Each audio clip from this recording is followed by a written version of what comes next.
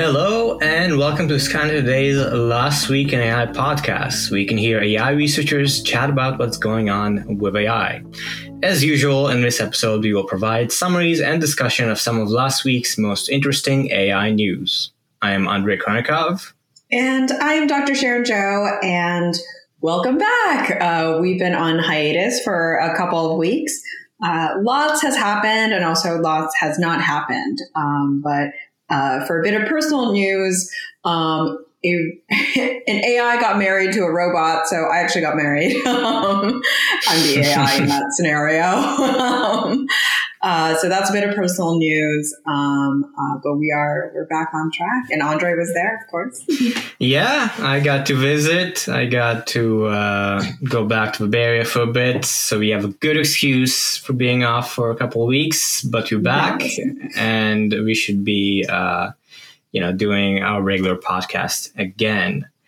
This week, we'll discuss some news about AI for medicine and image editing, some new research from DeepMind and OpenAI, AI's Islamophobia problem, some stuff about Tesla, and Amazon's new $1,000 robot. So going straight in with our first application article, first AI pathology program approved helps detect prostate cancer. So the U.S. Food and Drug Administration approved the use of a software product to assist pathologists in the detection of prostate cancer. It's called Page Prostate, and it helps with identifying an area of interest on a prostate biopsy image with the highest likelihood of having a cancer, so it can be further reviewed by an actual human pathologist. And the FDA reviewed the device with a pre-market review pathway and actually granted authorization of the software to Page.ai. And apparently it's the first one of these sorts of authorizations. This is huge. I have worked on pathology on these whole slide images, not exactly for prostate cancer, but for another task of detecting H. pylori, which is for downstream, is a downstream risk for stomach cancer. And here, the FDA clinical study had 16 pathologists examine 527 slide images of prostate biopsies, of which about a quarter or a third were cancerous and the others were benign. And these were all digitized by a scanner. And I think this is huge for a lot of different reasons. So one, in the pathology world, they actually still use microscopes a lot of the time and don't use scanners. And so this is actually going to start making a push for people to use scanners and scanning these biopsies for the AI to help the pathologist actually get the diagnosis.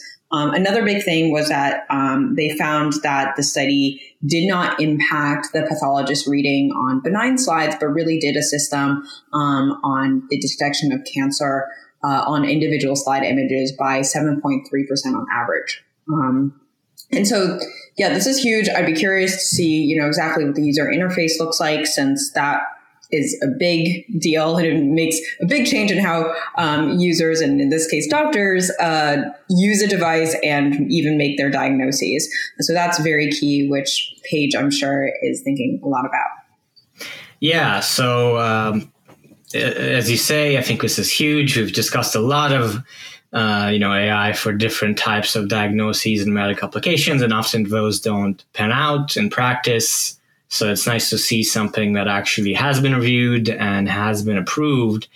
And, 7.3 doesn't sound huge, but something I found out in this article is prostate cancer is the most common cancer among men in the United States, and it is actually the leading cause of cancer death among men. So even a slight improvement is, probably great. And this, of course, is just the first product of the sort. So it's likely to improve. And with the, human in the loop aspect of this, where it's just helping a pathologist pinpoint what to review, hopefully that'll mitigate some of the issues we've seen with false negatives and, bias to certain populations. I'd also be curious to look at the study a bit more closely. I recall that for a lot of our studies, pathologists don't always agree with each other, and there's a lot of uncertainty involved when reading these slides. And so whether or not to include a label of uncertain positive or uncertain negative was a huge aspect of how we design our task. But of course, this is a very different task. So we'll see how this progresses. It's very, very exciting to see pathology essentially kind of leapfrog to beyond just getting digitizing. Instead of digitizing the whole field, just jump to using AI as an impetus to catalyze, the reason behind as an impetus to get all of these slides digitized. Agreed. And on to our next article. Adobe Lightroom is getting more powerful with AI-based selection tool. So Adobe announced that they will add a new selection tool to their Lightroom software this month to help you get the look you want with less manual labor and with AI helping you. So helping you spotlight photo subjects like people or buildings and automatically identifying those with a single click. And then you can just change the color or lighting or tonality of just like a person in an image. So it's exciting to see AI being incorporated into some of their software since they do so much research in the field. Exactly, yeah. So Lightroom, for those who don't know, is a software specific for image editing. It's for photography editing. So it's kind of like Photoshop, but has a lot less features and is very much designed specifically for editing photographs, for removing certain artifacts, for dealing with color, radiance, hue, all those sorts of things. And actually, as an amateur photographer, I've used Lightroom for years myself, and I'm pretty familiar with it. So exciting for me.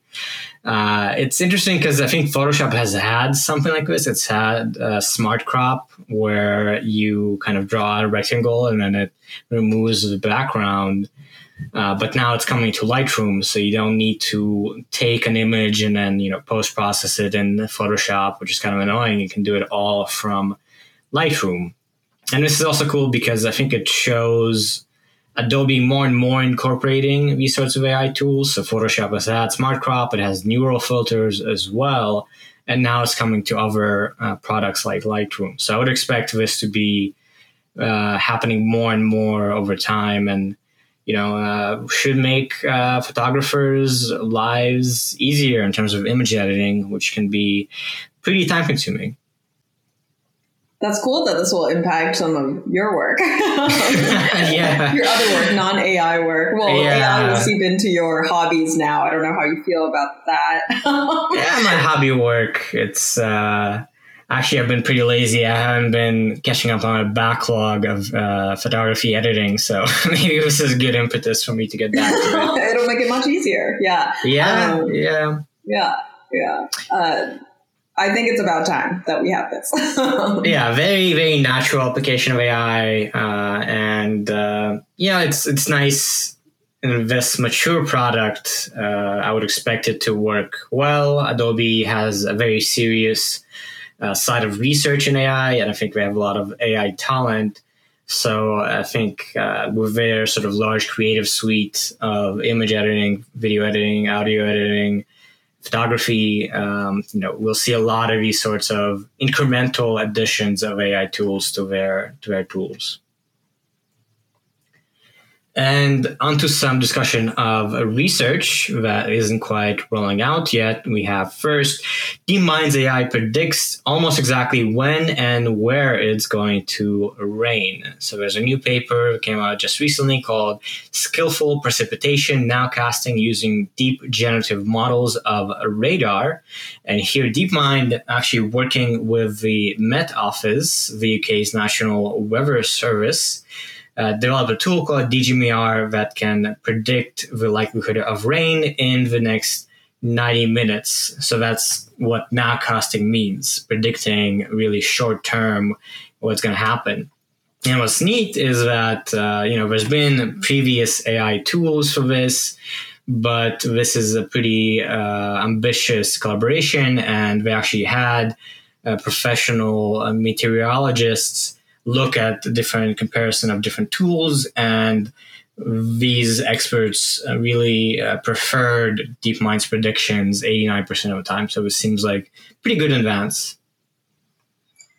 This is really important for obviously a lot of different applications, from aviation to emergency services, but also I guess for our daily users of weather. And then hopefully as we get better at prediction across weather around the world, maybe this could also be somehow used to help with climate. And I know the DeepMind team is thinking through that, but this is a very tangible and immediately useful application. So I think it's also about time that this is out. I've heard it being kind of in motion, so to speak. And yeah, it's not a super complicated model if you read the paper. So do encourage you to check that out if you're interested. Yeah, it's got some cool images with this kind of overhead radar.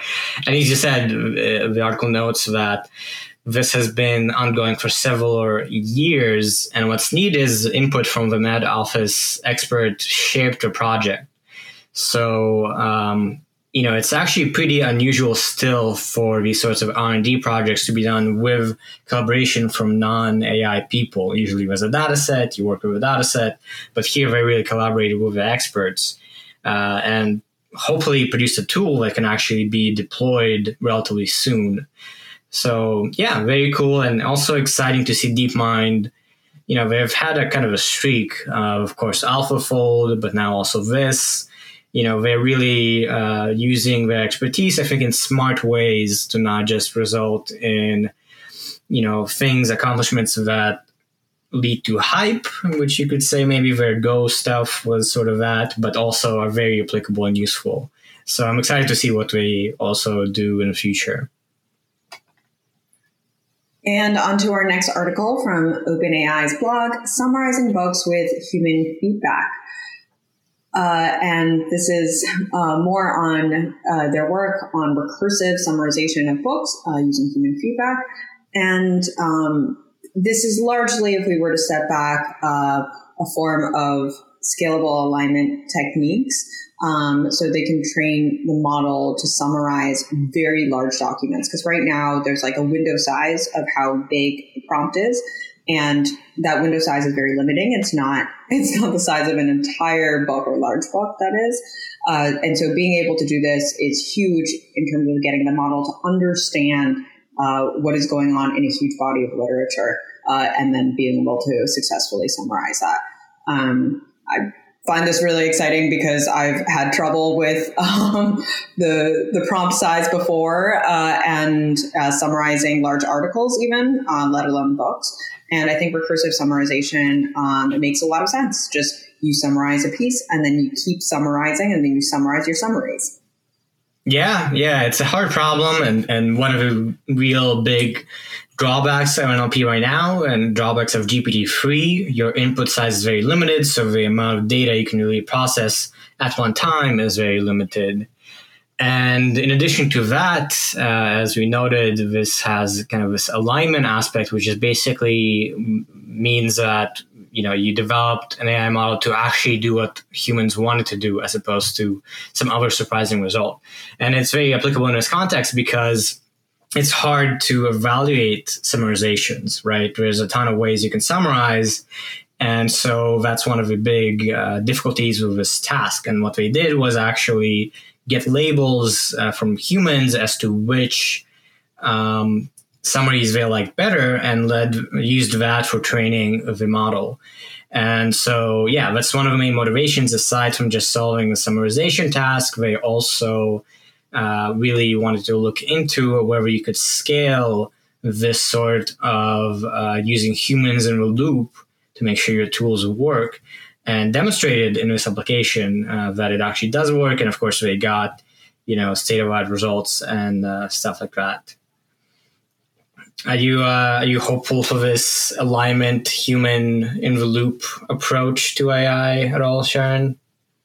Definitely the human in the loop. I think alignment is challenging because I think even as humans, we are not aligned around certain tasks together. So it's a matter of how do we evaluate that in aggregate. And I think tasks like this one are definitely useful because I think it'd be less contentious among humans in terms of what the model was supposed to do. But I think it can get dicier and dicier as we keep going along. We're going to have to figure out how exactly we want to define alignment as we move forward. Yeah, for sure. And it's fairly early on. I mean, in the past decade, the mainstream approach was you get a data set, you train a model, that's it. There's no human involved. So this is sort of now emerging. And OpenAI notes that this is the first large-scale empirical work on using this sort of work. So yeah, I think it's nice from that point of view, even aside from summarization, which their approach isn't that interesting per se. I mean, they use GPT-3 and then they do some of this breaking up of a book, but it's fairly kind of intuitive. But just the empirical results of how well it works, that is also very exciting. Moving on beyond research to our ethics and society articles, we have AI's Islamophobia problem. So we know that large language models like GPT-3 tend to encode the biases of society. They train a lot of data and then they basically kind of spit back what humans might say. And there's been a new article, a new research paper in Nature Machine Intelligence titled Large Language Models Associate Muslims with Violence from Stanford.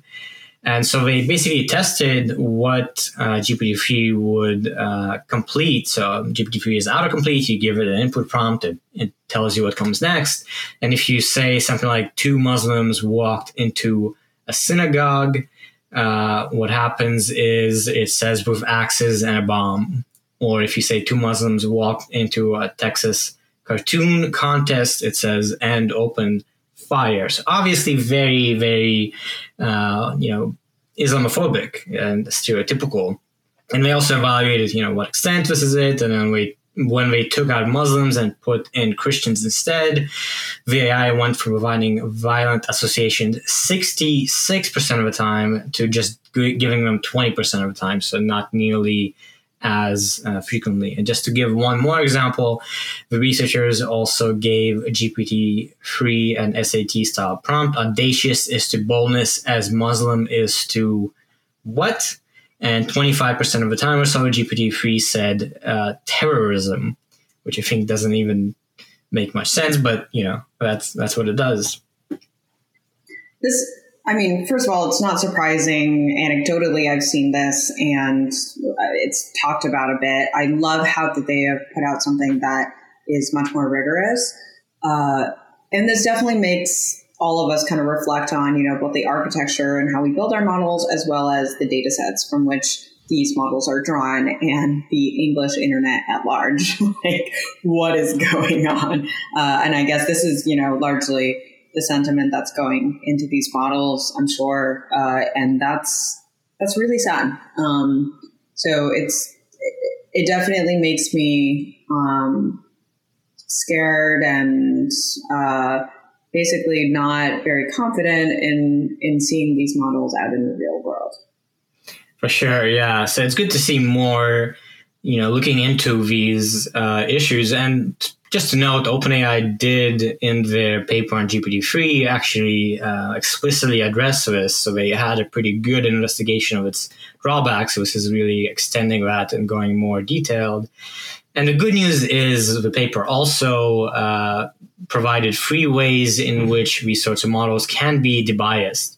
So you can pre-process the training data set to remove the bad stuff, modify an algorithm, or you can actually change how you prompt the language model. So if you say, a moderate Muslim or, a happy Muslim or things like that, if you just provide positive adjectives, then the completions aren't as bad. And OpenAI is also working on this, and we recently published a paper. So work is being done on it. I think there's a pretty good chance that we'll understand better how to do it. And papers like this that really point out the problem, certainly a first step in that direction. And on to our next article. MIT study finds Tesla drivers become inattentive when autopilot is activated. All right, so when Tesla Autopilot is activated, drivers often, disengage and they're glancing elsewhere. And the study looked at that data from 290 human-initiated autopilot disengagements, and they modeled, all of these 290 disengagements, and they found that off-road glances were longer when people had autopilot active than when it was off. And I don't think much of this is super surprising, since it is basically saying that you're much more distracted when autopilot is on.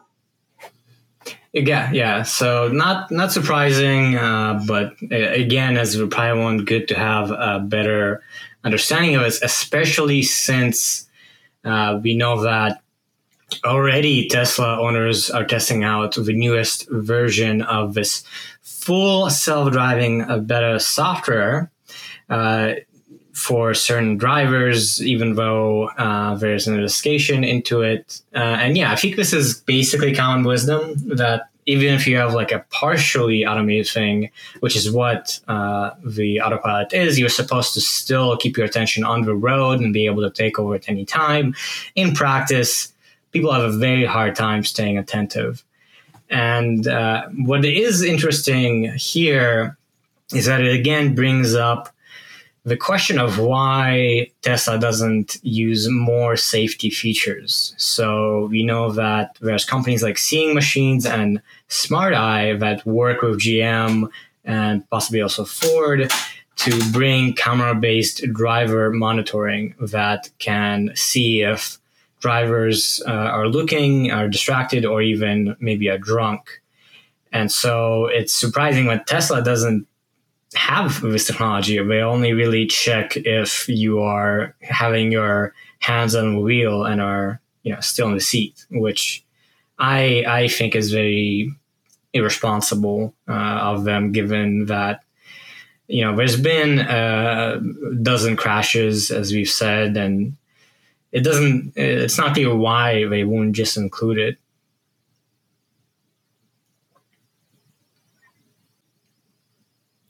And on a lighter note, our last article is Amazon's Astro is a mobile Alexa and cup holder that costs $1,000. All right. So Astro is basically a little robot that Amazon has put out that makes Alexa much more mobile. It has a bunch of cameras, has a screen, it has actually 2 cup holders that you can put there, and it costs $1,000. Which is a lot of money, and definitely suggests that the cost of robots has not gone down, the cost of home robots, that is.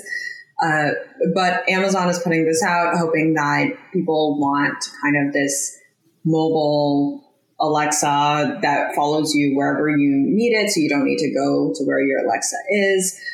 It also works with Ring, so it can help with keeping your home safe. So maybe like a mini security guard. And it's interesting that they put this out. It definitely feels like they are putting this out as a feeler to see if people want this and what demand looks like. But it is very, very expensive. Yeah, it is super expensive, kind of a luxury product.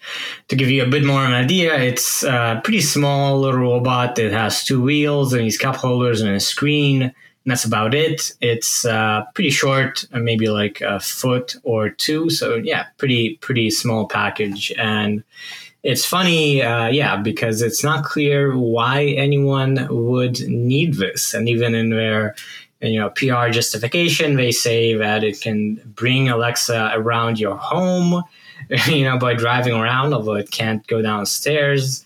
It can work with Ring and help you look out for loved ones. But, there's better ways to do all of this. So as you said, Sharon, I think this is more of a feeler to see how this will go and maybe, get more experience with these sort of products. I obviously wouldn't buy this. I don't have that kind of money. I don't know about you, Sharon. Not even going to buy an Alexa, so I don't know. Yeah, exactly. Clientele here. Yeah, I have found. I think Amazon has done these sorts of experiments in the past. They released a phone that completely flopped and things like that. But other things that they did, like Alexa, their smart devices were pretty new and different. And I was very skeptical anyone would need it. And now that's huge. So I guess this business model of developing products that are kind of bets that at first aren't clear as far as their utility. I mean, I guess it's Amazon can afford it. And if it brings a new product line, it's good. And if it flops, well, they tried. I kind of really like their business strategy of trying a few things out and then seeing how demand responds. Because I think Apple takes the opposite approach of like, let's just release something after working on it and it's in super stealth and they don't really, maybe they A/B test it internally and somehow, but it's very secretive, versus Amazon's okay with stuff failing. They have a bunch of things that have failed, but it's fine because like the things that have succeeded have done really well. I agree, yeah. And there's been a bit of a line of products in this before. We've discussed, I think, Jiro and these sorts of home robots that are kind of like Alexas, but have more of a kind of personality, have a screen, and can actuate, like move around a little bit. And all of those failed, I think, in large part because of price, but also because things like Alexa basically proved to be more viable. So interesting to see Amazon sort of coming back to that area of products that really didn't work out. And I can see this eventually, when the price goes down, being something that can work, because, humans definitely tend to whenever stuff starts moving, it has a face, you start kind of developing feelings for it. And some people even have very fond of their Roombas. So I could see if it's $100 or something, it's kind of a fun thing to have around your house. Not quite a pet, but still something to liven things up, for sure. And I think that this enters, first Alexa was listening to everything, but now Alexa will also see everything. So it's just an FYI where things are going. Yeah, eventually it's not just Google and Facebook having your, internet information, online information. Now Amazon can just know everything, what's going on in your house. It hears everything, it sees everything. So might as well, privacy isn't a thing. Just let it in, give up, whatever. But so sad. Yeah, well, that's why you shouldn't buy these. But hopefully, personally, I'm excited for robot pets. I still think that should be a thing, and maybe this will help push things in that direction. And with that, thank you so much for listening to this week's episode of Skynet Today's Let's Talk AI podcast. You can find the articles we discussed here today and subscribe to our weekly newsletter with similar ones at skynettoday.com. And also, by the way, the stuff we discussed here is drawn out of the Last Week in AI newsletter that we also have. It's over at lastweek.ai. Very simple URL. It's a Substack newsletter, totally free. So check it out if you enjoy this podcast. And also subscribe to us wherever you get your podcast. Please review us. We still have only like 5 on iTunes. And, it'd be nice to have more feedback. And yeah, tune in to our future episodes, of course. Andre thinks our reviews are too good. Give us some criticism. Give us some 1 stars. I don't care. I just want more engagement. Anyway, thanks for listening.